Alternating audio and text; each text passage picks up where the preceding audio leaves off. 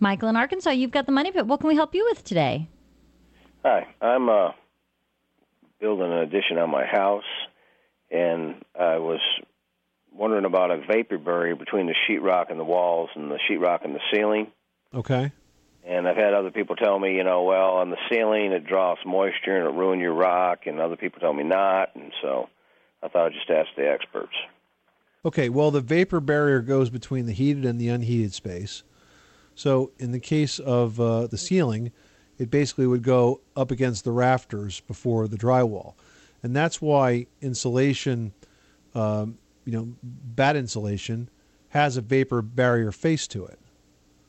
And it has those nailing flanges so that basically it attaches to the ceiling joists, and that in fact becomes the vapor barrier. Now, so I wouldn't need one. You would not need to use plastic. No.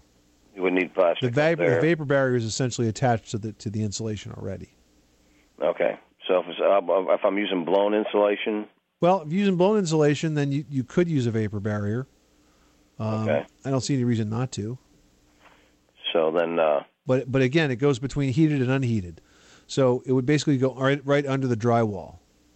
Okay, so if I'm just using bats, so I don't really need Correct. It wouldn't do any good. No, and listen, it's going to help a little bit, but the key to keeping your insulation dry is to make sure you have the right amount of ventilation.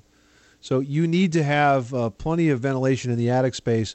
I personally like ridge vents and soffit vents because they work together to flush air out of the attic 24/7. They're even more effective than attic fans. Okay. All right. Well, thank you for your time. You're welcome. Good luck with that project. Thanks so much for calling us at 888-MONEY-PIT.